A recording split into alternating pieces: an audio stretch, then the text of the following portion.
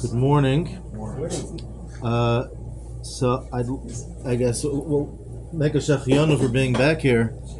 Touch upon the topic of saying a shachiyanu.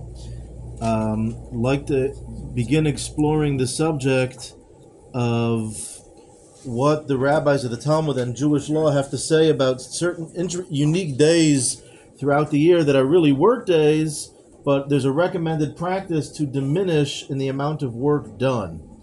And interestingly, the Talmud in Tractate Yevmot, in the 4th chapter, lists the 9 days before Tisha B'Av, from the first day of the month of Av till the 9th day of Av, as days that one should diminish in commerce.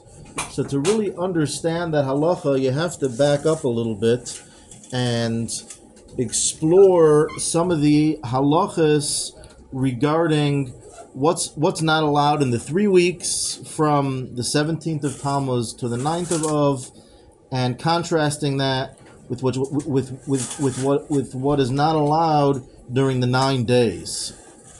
So there's an interesting comment quoted from the Sefer Hasidim in the Shulchan Aruch in chapter 551, that there's an opinion that says from the Rishonim, from Rabbi Yehuda HaChassid, 14th century, he says that one should not say the blessing of Shechiyanu throughout the 3 weeks.